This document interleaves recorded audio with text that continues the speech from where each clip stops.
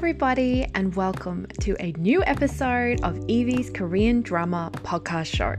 My name is Evie, I'm your host, and I am a K-drama obsessive. So, this is the show where I waffle on about all of the K-drama that I love. If you'd like to support the show, you can check out my Patreon at patreon.com/Evie Korean Drama Podcast. There you will find extra podcast episodes and updates on what I'm watching at the moment.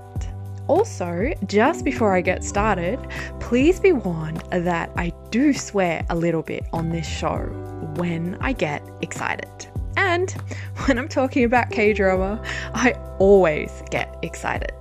Alright, so I thank you very, very much for listening, and let's get on with the K-drama show.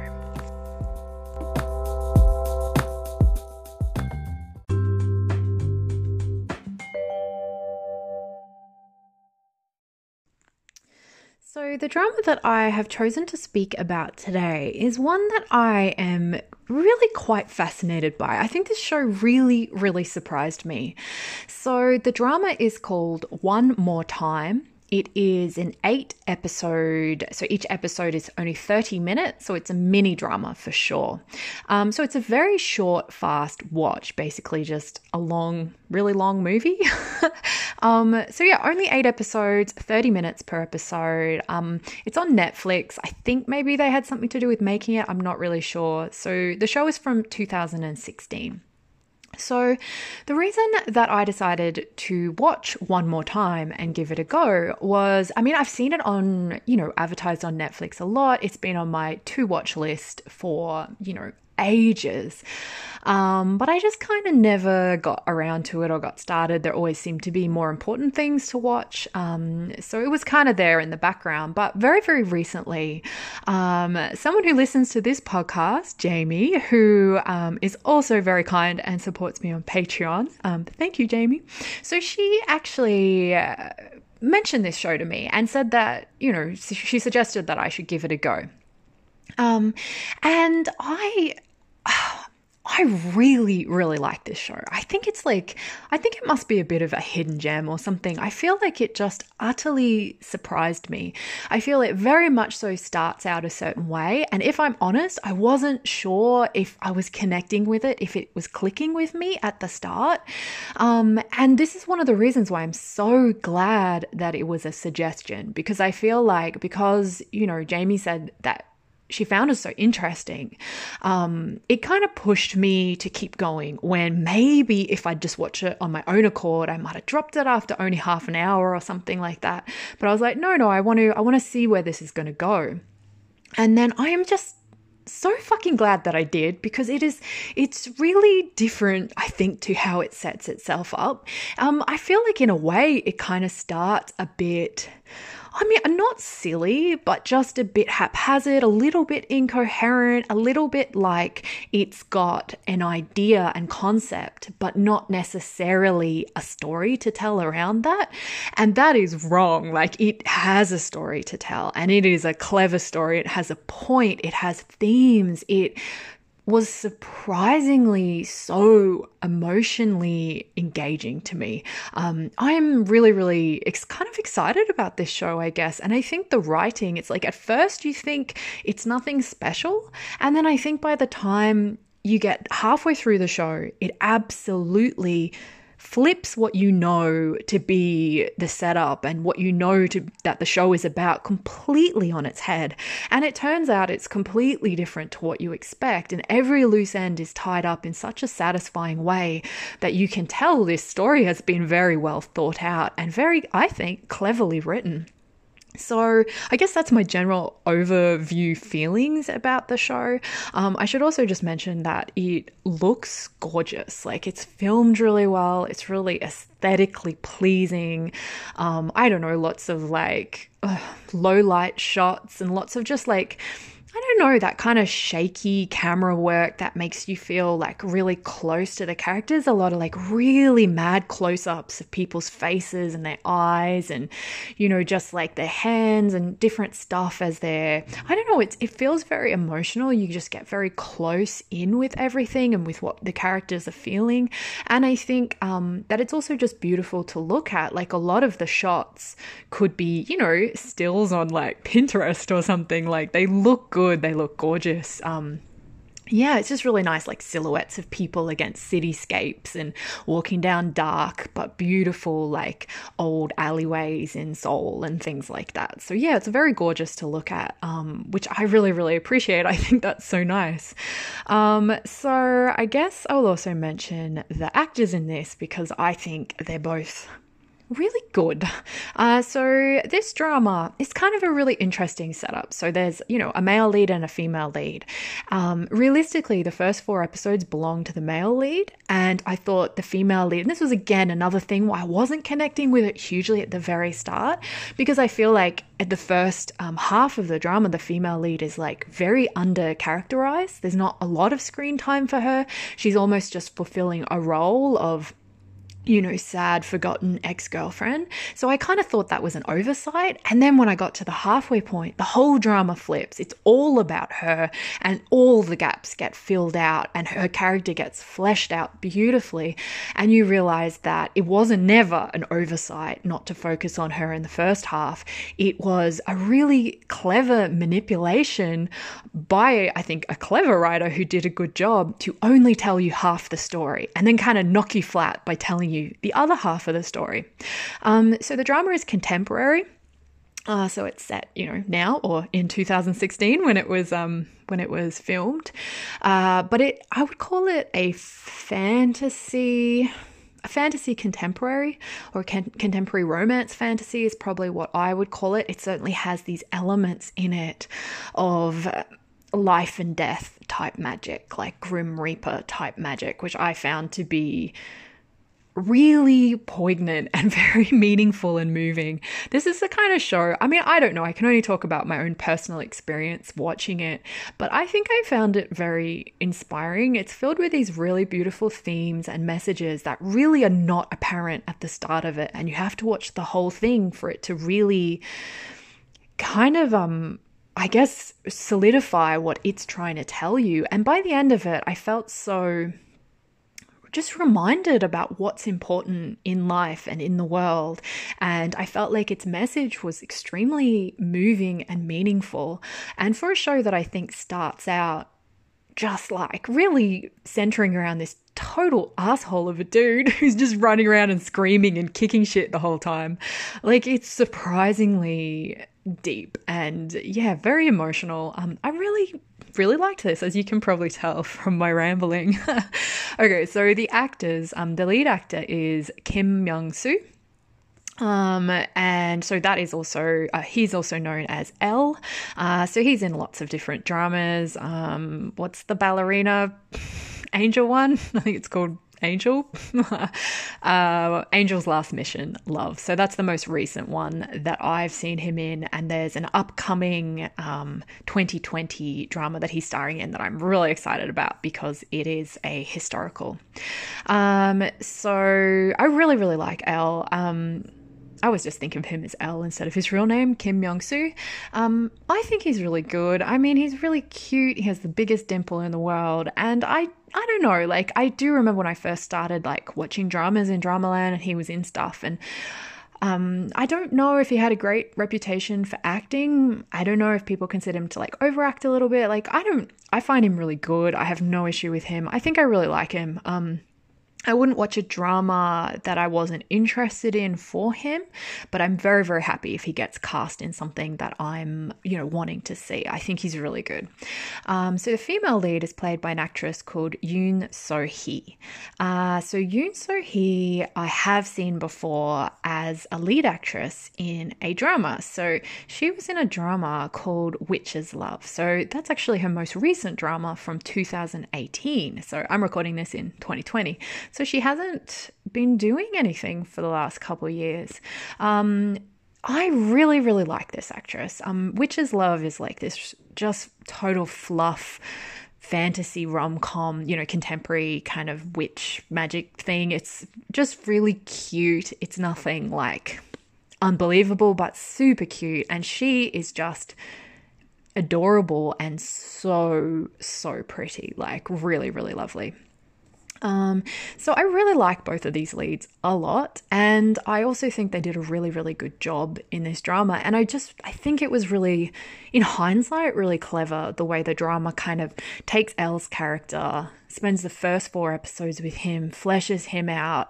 You really kind of get to understand him. I didn't really like him at the start, but I do really appreciate it's kind of this non-linear storytelling where you're presented with this young man who is just a total douchebag, to be honest. Like, he's a horrible dude. And then you slowly fill in these gaps and begin to really understand why he is the way he is and how he's managed to get himself so far off course of who he used to be and who the people around him want him to be. And seeing him kind of figure these things out very slowly, mind you, like he really takes a long time to learn anything in this drama. But it's very, very moving.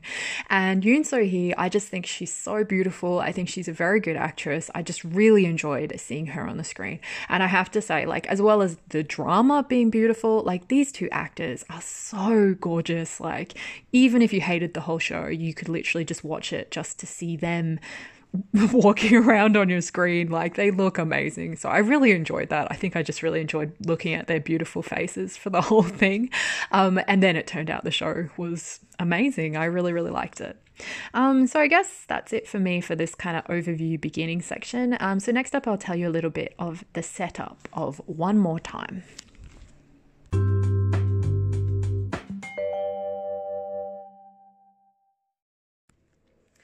Okay, so the K-drama One More Time really starts off completely centering around Elle's character, who is called Tan.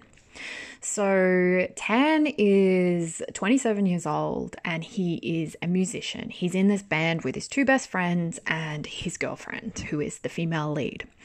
They've been together for 7 years and their relationship is falling apart, basically completely and utterly only because of him.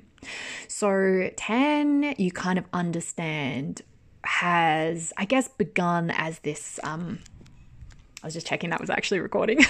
It's fine.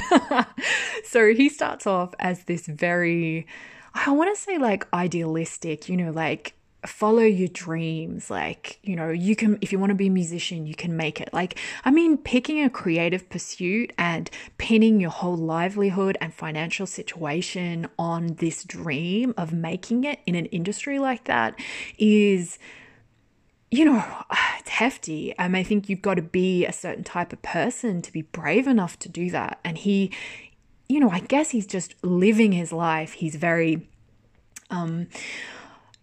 idealistic, I suppose. And then we kind of catch up with him 7 years later, and we've seen this young man who believes that he can live the life he wants and enjoy the dreams that he wants and follow his music and be who he wants to be. And we can see that he has become bitter and washed up and unbelievably sick of poverty and furious at everyone around him because he hasn't made his life what he wants it to be and he feels like a failure. So he is absolutely disgustingly poisonous towards his girlfriend who is in the band, and that's the female lead played by Yoon So-hee, whose name in the drama is Diane. So his girlfriend Diane is in the band, and she, for the first half of the drama, like, she's beautiful, but I was like, but who is she? Like, she's just like, I don't know, like almost gets presented as this one note, perfect cookie cutter girlfriend who's just there hovering in the background. She fills up his fridge with delicious food, which he like chucks away and doesn't care about. And she turns up early to his apartment to clean it before he gets there, and he doesn't give a shit. And like, so you just get this feeling that she's just like clinging to something that's disintegrated, which of course we find out is absolutely true later in the drama. But once her storyline gets fully fleshed out and she becomes more than just a too perfect cookie cutter kind of girlfriend who he's rejecting. I think that's when the story just takes on this whole deeper level later on. But at the start, at least, all we see is this young man, Tan, who is just unbelievably cruel to her all the time. And it basically begins on this day. I think it's like, I don't know, the 5th of October, let's say. It's some sort of date. And Tan wakes up in his bed in his like messy house, and I don't know why, but a piece of bread gets thrown in the window. He gets a call from a salesperson, like all this stuff happens, and he just goes about his day. And halfway through, he hates everything. He hates his life. He hates not having enough money. He hates himself. He walks past his dad, who works like in a little, like a food stall. He clearly hates his dad. He hates the fact that his dad works there. Like, he's just so bitter. He has absolutely forgotten how to enjoy life at all. And he certainly does not appreciate his beautiful girlfriend, who is doing everything she can for him. So he gets a call that day from, a top sort of music agency and someone who's interested in him, but only him and not the rest of his band. And the condition is that he has to break up with his girlfriend because they want to use his like cool, handsome, dimpled indie boy musician image to like kind of start a kind of I don't know, like a collaboration with some top idol to try and like improve her image by giving her like a cool rocker kind of guy to hang out with or some shit. I don't know. And he's really, I want to say he's torn, but he's also like not that torn. He's just got such, I guess I want to say like a victim complex. Like, he's blaming everyone else for the way that his life has turned out. And I really didn't love him at the start of this drama, other than the fact that, it's Elle and he's super cute. But he's really such a dick, and he's so mean to the people around him, but particularly seeing him be so mean to Diane, who is nothing but just quiet and docile every time he's so cruel to her, It's very painful to watch, and he's always shouting and kicking and throwing shit and just being like very just aggressive all the time. But at the same time that I say that, I didn't think that was the drama's fault. Like, I didn't think it was a bad characterization in terms of writing or acting or anything like that. I felt like he was just playing a mean dude, and Elle was doing a good job at it, and the writers were doing a good job of making me not really sympathize hugely with this guy. But at the same time, as I was like, I'm not really on your side, Tan, you're a dickhead, I did have understanding for his situation. And that's where I think the show did a really good job of, I get that feeling. And I feel like I've been through it myself. I don't feel like I blamed everyone else in the whole world about it. But I do think it's such a common thing, particularly, when you're young in your teens or even younger than that, there is this thing that people will be like, what's your dream? Like, what's your dream in life? What do you want to be? And then you can say any outlandish thing like, I don't know, I want to be Beyonce. Say, I never said that, by the way. That was random. And probably a lot of times those adults are going to say, if you believe in it, you can do it. Like, you can achieve anything you want to. Like, dreams come true. And the truth is that sometimes they do, but sometimes they don't. Sometimes you can work really, really, really hard for something doggedly for years and try your best. And sometimes things don't work out the way that you hope they do. And that is so sad, but it is a fact of life that happens. And I felt like I could really understand, even though I didn't like Tan, I could understand why he's so bitter and why he doesn't want to take responsibility for the fact that essentially he feels like a failure. He feels like that he's not living the life that he was meant to live.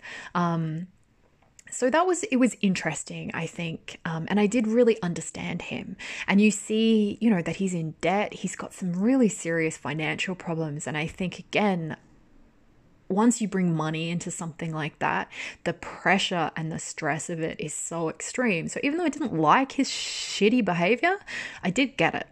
And so what happens is, he goes through his whole day and he rejects his band. He breaks up with his girlfriend. He goes to like a party with this, the manager woman from this big place. And just gets really drunk and then goes home, and then the next day wakes up and it's the same day.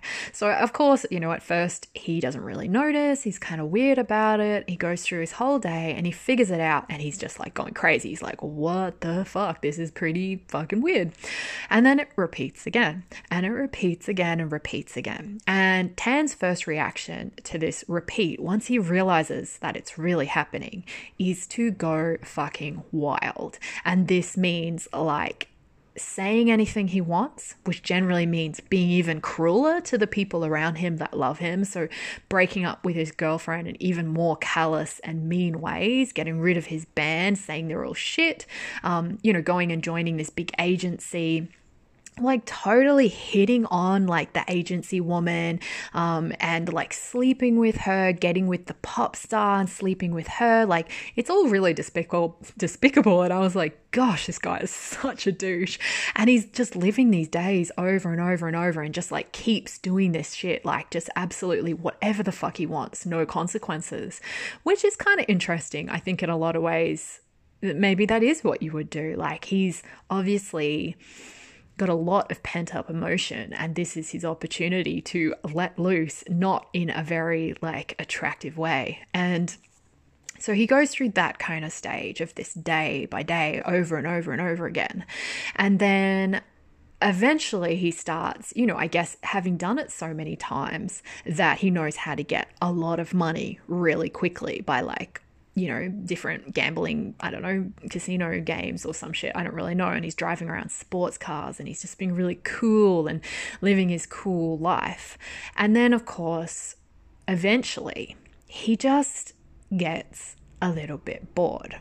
And when he gets bored and he's tried all those mad things that he wanted to try, like slept with all the women he wanted to sleep with, and spent all the money he wanted to, and just done all that kind of stuff and bought all the shit that he wanted, it's when he starts thinking about the people that really matter in his life, which of course has been completely forgotten. But now that he's blown out and done everything else that he wanted to, he begins to remember his friends, and he begins to think a little bit uncomfortably about Dayan, who, is this really nice girl who's always treated him really nicely, which is something that has infuriated him. But now, little by little, he's beginning to miss it.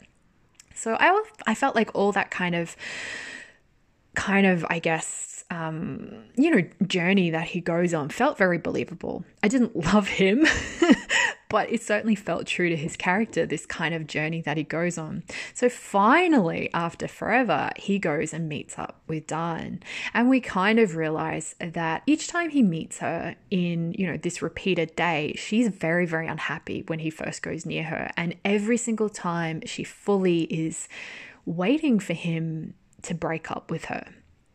Just really, she just knows that it's happening that day, which I thought was really interesting. But I guess, obviously there's been this big lead up of their relationship falling apart. And I think Dayan is very, very aware that it's only her clinging on to him that has allowed it maybe to even last as long as it has. So he kind of, I guess he comes back and he starts spending time with her, and he misses her, and he, assures her like, no, I'm not going to break up with you. And like, I think it's such a dickish move, because he's kind of like, she's feeling really insecure, and he's kind of real swoony, like, I would never break up with you. I'm going to keep you forever. And I'm like, dude, you've just been sleeping with these other two women. You've broken up with her like 50 times in a row. Like, what a dickhead. But then, he spends a day with her, and spends a nice day with her, and actually begins to remember what they have, I guess, this quieter, small thing that they have that isn't, about throwing around wads of cash or having thousands of people screaming, at them on stage or any of those kind of things. It's this very quiet, small, lovely thing, I think real thing that they have, and he's remembering. And then at like 8:23 that night, Dayan gets hit by a car and dies in his arms, and he's like, whoa. So then of course he wakes up and it's the same day. So immediately he goes and tries to make sure that doesn't happen to Dayan. But no matter what he does, every single day she dies in his arms at the exact same time.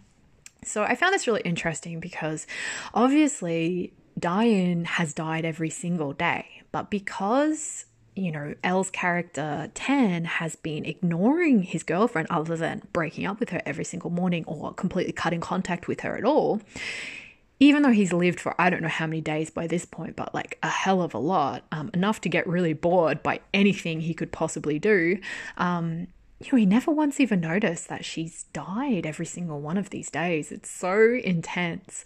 But I do think that Tan, I think it's quite amazing to see, I want to say, his character journey through this show, just because I did dislike him so much at the start, but by the end I felt very, very differently. But I think what was even more interesting about the writing of this show is that once the halfway point hits and we flip over to Diane's story and her point of view, and we get to see really how they met and how she saw him and, how their relationship was when it was good before things went sour, it's really wonderful to see Tan in those early days because it makes you realize who he really is. And you kind of realize that it's not a man who's a bad guy learning to appreciate life and be good. It's a man who was essentially happy and, grabbing life, trying his best to live well. Like, he was a good guy and he lost his way and then he finds it again. So it's a really different story than what I think you initially expect, which is just a, anti-hero to hero kind of evolution. And really it's something I think much more complex than that.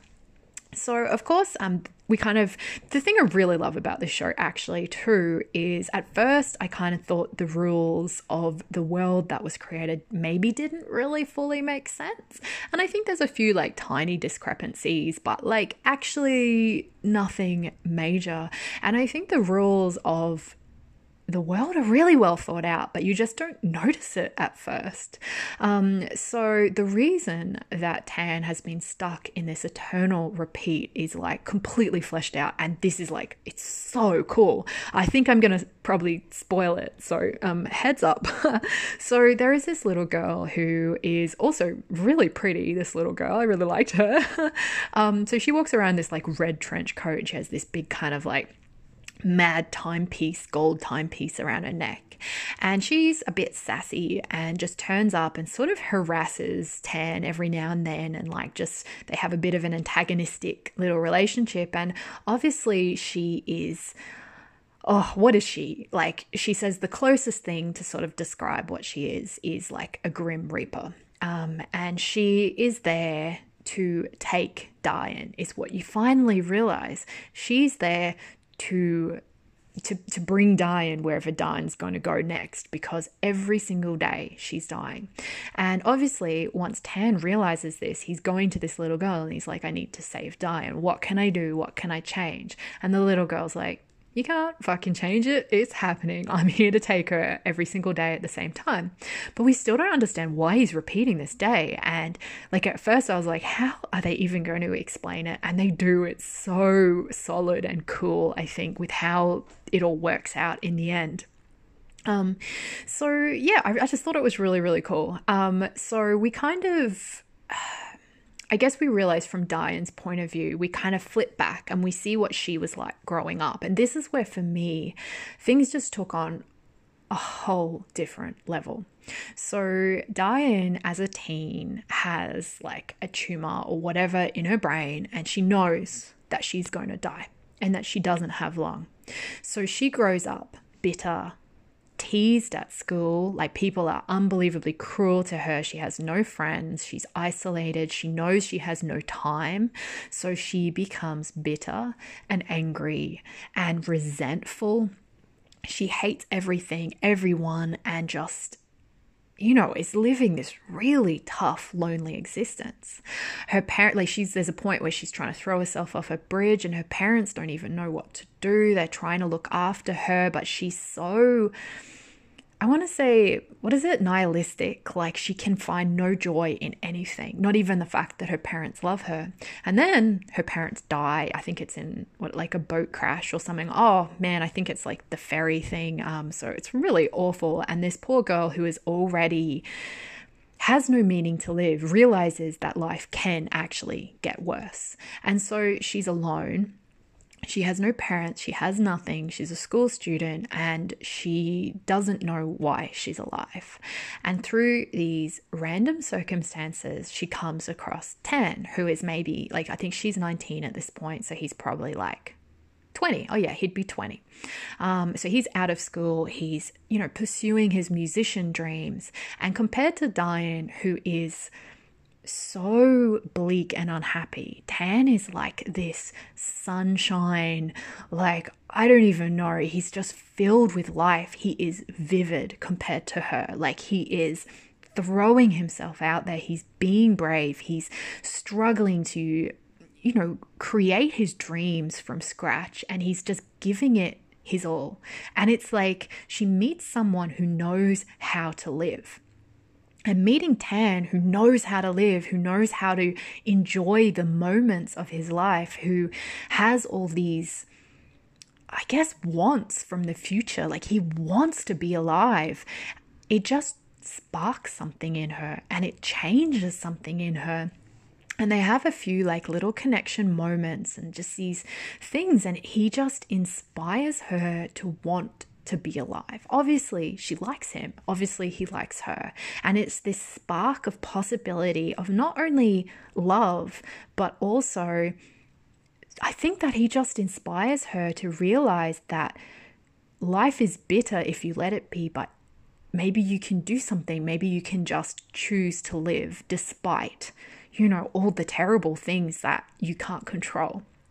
And I found that really beautiful, just because particularly, we know from the beginning of the drama what a complete asshole we thought Tan was. So to see Tan like this, to see him save Diane from herself just through being this like vivid young man who is living his life, is just so interesting and inspiring.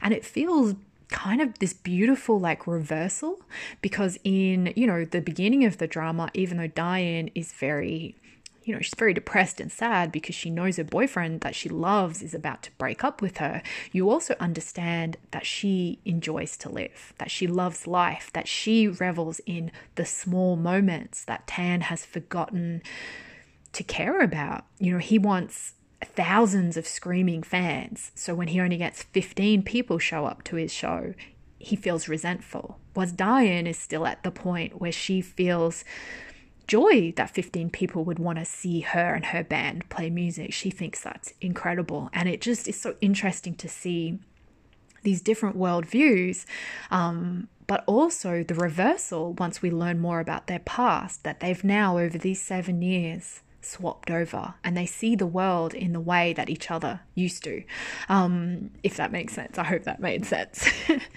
So I really liked it. So we see then that as Diane realizes there's this possibility to love, to live, for the very first time in her life, she thinks she knows how to potentially be happy. And of course, it's right at that moment that she's going to die because of this sickness that she has, this illness. And the little girl turns up, the Grim Reaper, which, I have to say, like, they meet one time before that when Diane is at her lowest, and they have the most interesting, creepy, like, conversation about the inevitableness of death. It's so like just the fantasy element of that conversation I just thought was so creepy and weird, like this little girl on a beach in the night talking to you about dying. I was like, wow, I loved it. It was really cool. So anyway, the Grim Reaper turns up, and Diane realizes that it's time for her to die. And there's a light shining out of her. I think it's like a cupboard or something. She walks through it into this beautiful field of just endless, golden sunlit grasses. And there's this mad post box, like a huge post box as big as a 2-story house, like brightly colored, just sitting there. And it's like, it's Diane, it's her memories, it's what makes her her. And it's like fucking empty because she hasn't lived. She hasn't tried her best at anything. She hasn't filled it up. She's had no connections or love because she's rejected those things. Her parents did offer her love, but she rejected it. And she only knows too late that that is what she did. So she cries to the Grim Reaper and she says that she's only just figuring out how to be happy and how to love. And she wants time to love this man. So she doesn't want to die yet. And the Grim Reaper is very funny because she just acts like nothing touches her, like she's, doesn't care about human concerns. But at the same time, she really lets these people run around and do things, like she's quite lenient on them. So you can tell that she has a lot of empathy, I think. And so when Diane says, like, to give her time, the Grim Reaper agrees. And the Grim Reaper says that you can live as long as that man loves you. When he stops loving you, that's when I'll come back and take you. And Diane just says straight away, like, okay, like, I understand, I accept that when you come back, I understand that love doesn't always last forever. So when you come back, I'll go with you quietly and I won't chuck a fuss. But my one condition is that Tan must be happy. He has to be happy when I'm gone. So she's just worried about him. And so the Grim Reaper's like, yeah, sure, whatever, cool. So Diane goes back. She gets to live. She goes and sees Tan at his show. He hits on her. They get together. We see a little bit of what their relationship is. And it's nice. Like, it's really nice. She comes back to life. She's happy. He's happy. They really, really adore each other and are very committed to each other and serious. And then in her voiceover, she's like, it didn't last. And then we kind of catch up, 7 years later. Their relationship has disintegrated because of all the things that he hasn't got out of life that he wanted. He's turned into the biggest dickhead in the world who is so endlessly cruel to her, which is much harder now to watch because we've seen how sweet he was, like what a good man he was, and how he saved her through being such a good dude. And he's just turned into such a total raging asshole now. It's just awful. So Diane is crushed, not only because she loves him and he is falling out of love with her before her eyes, but also because she knows what that means. It means she's going to die. As soon as he doesn't love her anymore, which she can see is happening, she knows that her time on earth is over. And she accepts it, but it's so painful. I felt so sad for her, but it was so interesting because this is the point where I guessed why he was stuck in this daily loop. And I was just like, whoa, because I didn't make the connection for such a long time. And then eventually I realized he's stuck in this loop because Diane's bargain with the Grim Reaper was that he had to be happy for her to leave. Not happy that she's going to go, but she would only go if he would be happy, going forward in his life. And the Grim Reaper is kind of saying to Tan, when Tan realizes it, that it's a complete contradiction. Of course he's not happy. Not only is, he broken up with his girlfriend, but his girlfriend's died. It's going to be one of the worst days of his life. So therefore he's never happy. So therefore he's stuck in this eternal loop. So it was just really cleverly written. And I love the way the information was released throughout the show because it was like the lore of the world just kept getting wider and more complex, but also filled in all the gaps and was so solidly written that it made so much sense. But on top of that, I think just the way the themes of the story come through. The show at the start is kind of bombastic and crazy and all that kind of stuff and shouty and mental. And then the second half just gets into this, it fills in all the gaps with emotions to the point where everything felt so meaningful, Tan slowly realizing what Diane has done for him, what she's been through in her life, what it means that he's fallen out of love with her, and now what it means that he needs her back in his life, and he realizes that he loves her more than anything else, and realizes that his most happy moments were these quiet times where they did nothing together, boring times where they sat side by side on a platform on the roof, or just these really quiet, small things. And it's one of those just lovely emotional themes, I think, that, I know those things. I know that those things are important. It's one of those things that you can know, but it's so lovely to get reminded of how important the small moments in life are, and how much more important those small moments are than, loads of money and all the things that are so often deemed important in the societies that we live in. And I really loved being reminded of that, but also not just being told that, being shown that in this really moving love story that made me tear up. It was so moving, and I so wanted them to be happy at the end. So yeah, I just found it, I think I just keep coming back to the word surprising. This show was not what I expected. It was so much more, and it's so much more than it presents itself as for the first, 4 episodes, I guess, where it's just this kind of Groundhog Day repeat. And then it just opens up into something completely different. So that was a lot about the setup. There's, I think there's more to say. There's these themes about, if you wipe your memory, you can be happy because you never know what you lost. And I think this is such an interesting theme, because if you've loved someone and then, their passing is such a fucking hard thing to go through, that it almost bypasses in your mind the happy moments that you spent with that person. Every time you think of them, sometimes you only think about the unhappy things. And I guess that's the point where you can be like, wow, if only, all of it was wiped away or something. And it's just that reminder of no, life is sweet and it is bitter, but it's only through having both of those sides that you can appreciate the sweetness, I think, in your life. To, steal, I guess, a theme from Itaewon Class. Oh, I get all my good positive outlooks on life from drama. I don't know, I found it really moving, just these riffs about love and memory and the small moments in life, and what is really more important than that, than any of that. I just thought it was really, really beautiful.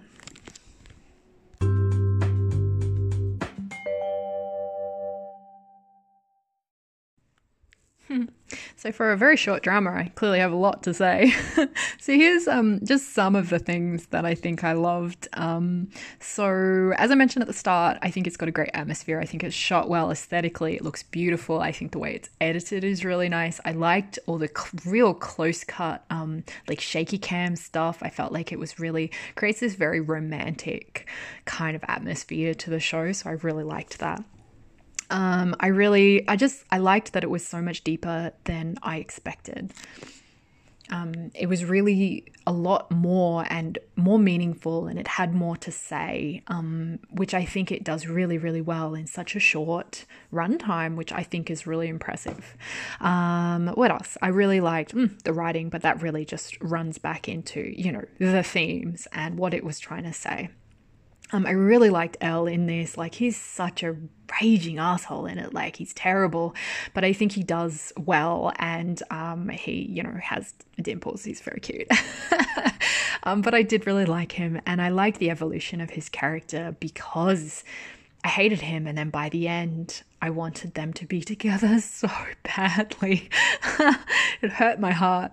I absolutely loved Yoon So-hee. I would love to see her in more stuff. I would love to see her in a historical. I just think she's gorgeous, and I think she's great. She has a good voice when she speaks, and she's beautiful. I really liked her. I've written the word surprising, but I already said that. The show's surprising. I also said that it's inspiring.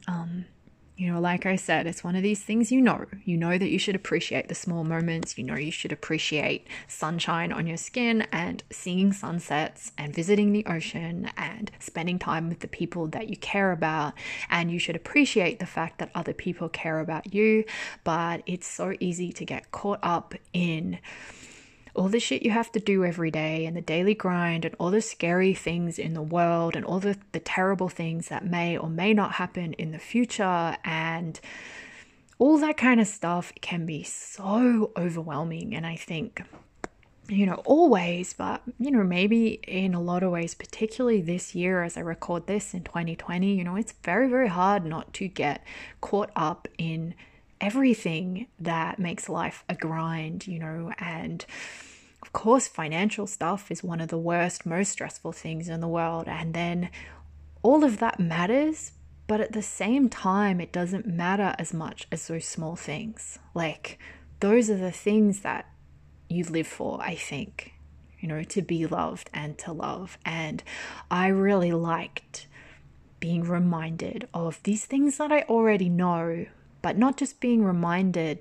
but being shown how to feel that in my heart because of this show momentarily. It really made my heart ache in the knowledge that these things it was trying to show me through this drama were true. And I found that very, very, very inspiring. And also, I just think that's so cool that a show can be like that, can be so inspiring to me. I thought it was beautiful.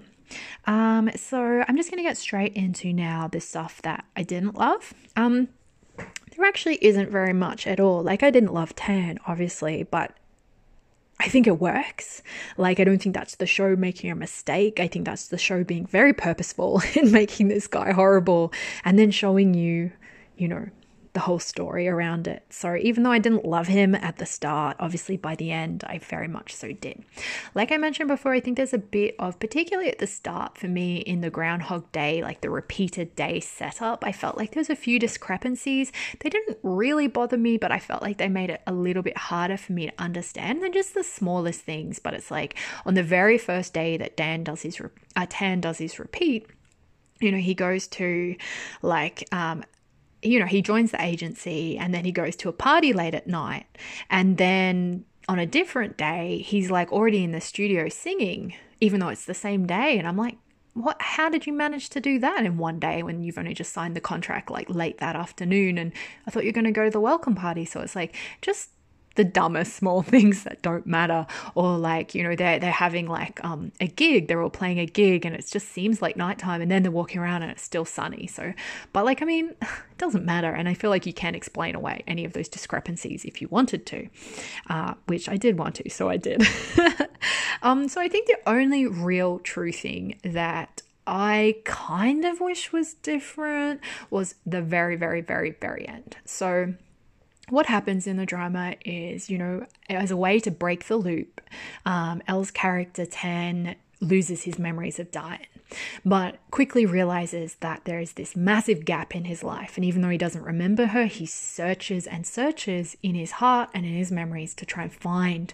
what he's missing. So of course, by doing that, he brings back the memories of Diane, he brings Diane back. And, that idea of getting rid of his memories so that he can be happy and continue, to get out of this loop, completely collapses and doesn't work. And he's very happy about it because he just wants to see Diane again. And it's, another moment where he realizes that she is what matters to him. She's the reason. Like, if she's not there, he can't be happy. And so he spends the day with Diane. He explains everything to her. It's really moving, like mad moving.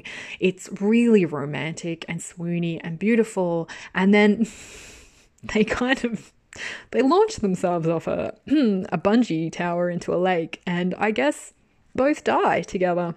And I was like, whoa. And I guess Tan's idea is that every single day she's going to die. It's inevitable that Diane will die. And so he decides that they can die together so she doesn't have to die alone.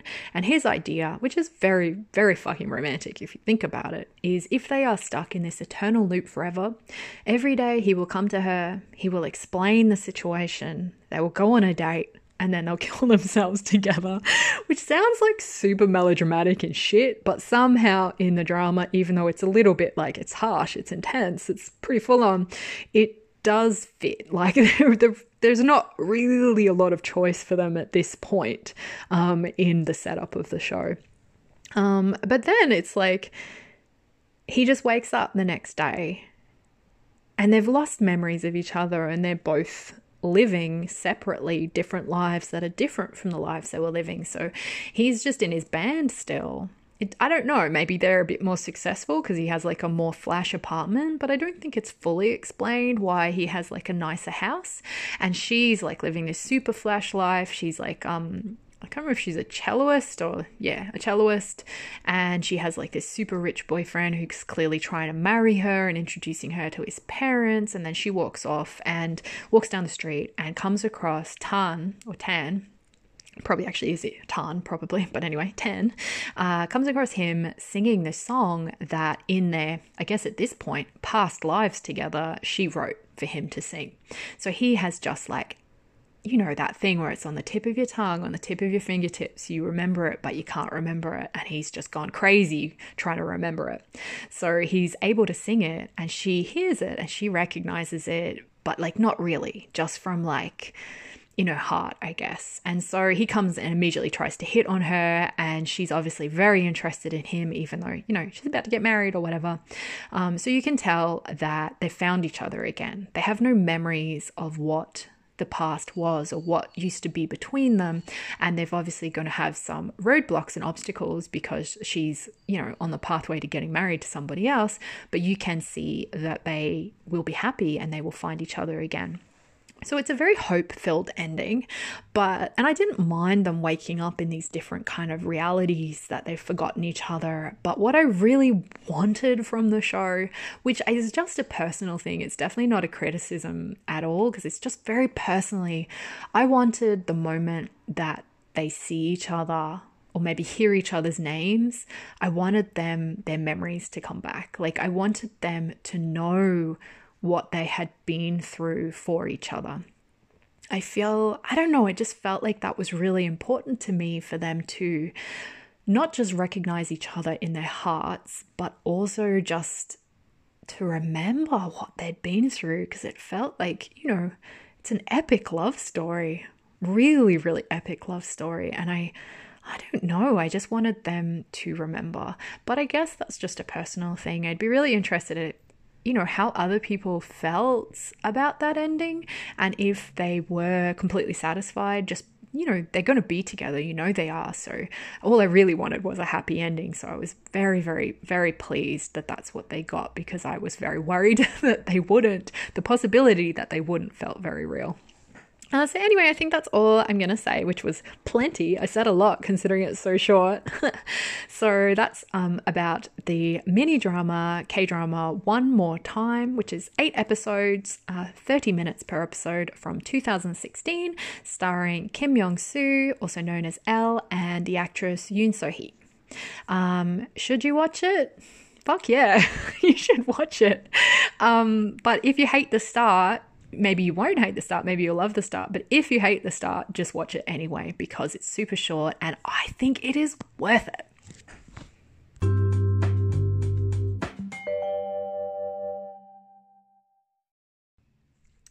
Alright, so now it's time for my random thing of the week. This one's, it's not a cheat. It's kind of a cheat. It's not really a cheat.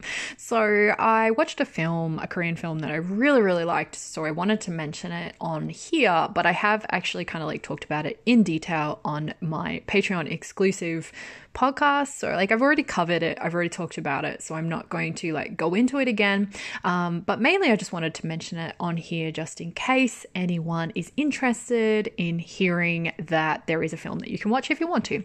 So this was a listener suggestion for me. I got an email from Kieran. Thank you so very much, Kieran. I had never heard of this movie and I didn't know anything about it. So it's from 2005. It's a South Korean film. So it's, you know, not super recent, and it certainly looks like a little bit older in the way it looks, for sure, like its aesthetics and stuff, which I actually think, you know, I've talked about in my other review, or like discussion on it, which I think really suits it. But anyway, so the movie's called Blood Rain. It's from 2005, and it is a full-on detective murder mystery set in the Joseon period, in the Joseon Kingdom, where a detective played by the actor, what's his name? Cha Seung-won. So Cha Seung-won is like a detective investigator. He goes out to this mad, isolated island, like really wild and creepy, and investigates a series of very disturbing crimes. I am mentioning it because I thought it was really good. I don't think it would be for everybody. It's, if you like really dark, kind of creepy mysteries. It's very slow, like slow burn. So I think you'd have to be in the right mood for that. I really, really liked it. I thought it was very creepy and good, but it's very much to my taste. I really love detective stories. I like them when they're dark and creepy and, set during the Joseon Kingdom or the Joseon period. So I really liked it, but I should also say, like, it's very, very, very gruesome. And also I saw some, like, creepy stuff with animals that I don't know if it looked a little bit too real to me, so that was very uncomfortable. But other than those things, like, if that sounds like your kind of jam, the movie is called Blood Rain. It's a historical from 2005. I don't mean that it's historical because it's from 2005. I meant the movie itself is set in Joseon times. So it actually stars a very young Cha Seung-won and also a very young Ji-sung in kind of more of a side role. But yeah, if that sounds like your jam, like gruesome, bloody, creepy detective mystery, then you should check it out. I really, really liked it. Yeah, I thought it was really cool.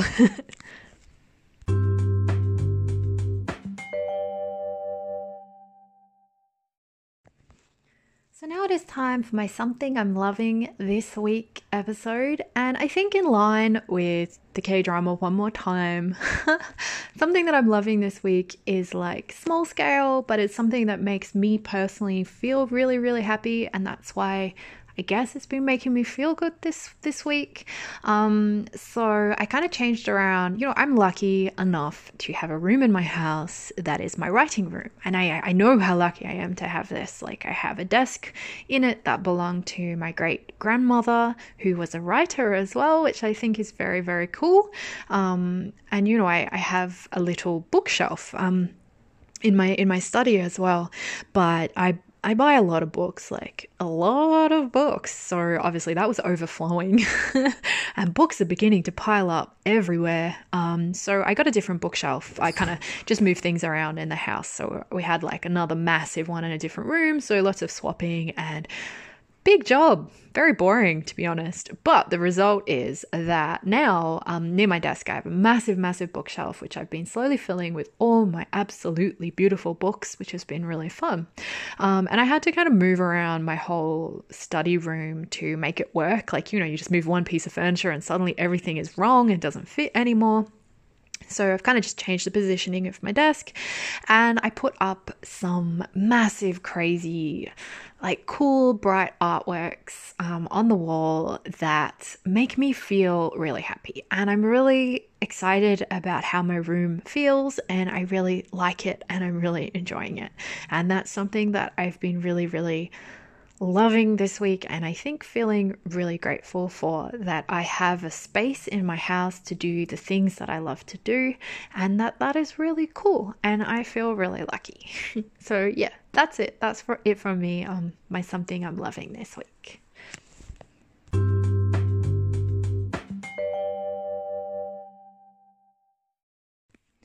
So this is the part of the show where I talk about my Patreon, which I've got one of those now.